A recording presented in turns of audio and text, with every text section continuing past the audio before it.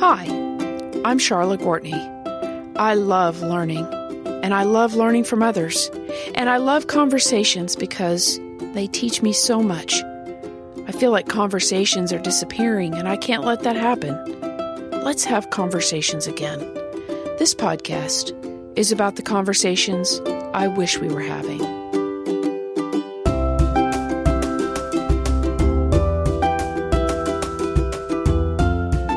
I'd like to have a serious conversation about being done with church. The vast majority of people I'm connected to have had their doubts about church during the pandemic. And yes, that includes pastors. Is it worth it? When I can't go and sit in my favorite pew, is it worth it? When I don't see my familiar friends, is it worth it? When the choir can't sing, is it worth it? And for the pastors out there, when I have to learn a whole new skill set that takes me out of my strength zone, only to face criticism because I missed it here or there, is it worth it? Beneath this question, is it worth it, is a deeper question. Why church? Really, why church? In our North American context, belonging to a local congregation is voluntary. No one makes you join or even leans on you to do so. It is an intentional choice that must live alongside other choices that, as far as our culture and world is concerned, often have higher priority. So really, why church? I've been considering this question so much recently. It rolls around in my soul all the time.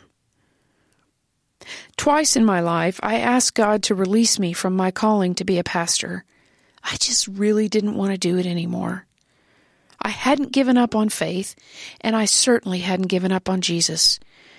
But I had kind of given up on people in the church. And one of those times, I actually made real progress in the escape. I had a job outside the church with regular hours, reasonable objectives, and great community. I still held my clergy credentials because I was on leave, so I could preach occasionally or offer the sacraments. It was perfect. And I was miserable. In that season, I discovered that church is bigger than me, and so is my calling. I love this quote from Carey Nieuwhof's latest blog post. The church was not a human invention. Half reading the New Testament with one eye closed will still lead you to the inescapable conclusion that the church was God's idea. Church was and is God's idea. God could have chosen to offer salvation of the cross in any number of different ways. But God's choice was to reach the world through these mission outposts known as congregations, tangible expressions of the body of Christ. It is a good thing God didn't consult with me, because I would have said the cost-benefit analysis really makes no sense at all. Within the last several months, I surely have questioned God's decision. I've had painful moments of staring into that abyss of futility, and it made me turn away with sorrow and loss, saying I just can't do this anymore. I'm done with church too. But I can't shake this image of God hoping we can hang in there. Yeah, it's really not about whether I'm done with church. It's about whether God's done with church. And so far, I find no evidence for that.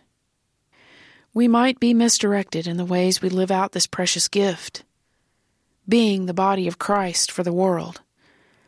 But it appears God really doesn't have a plan B.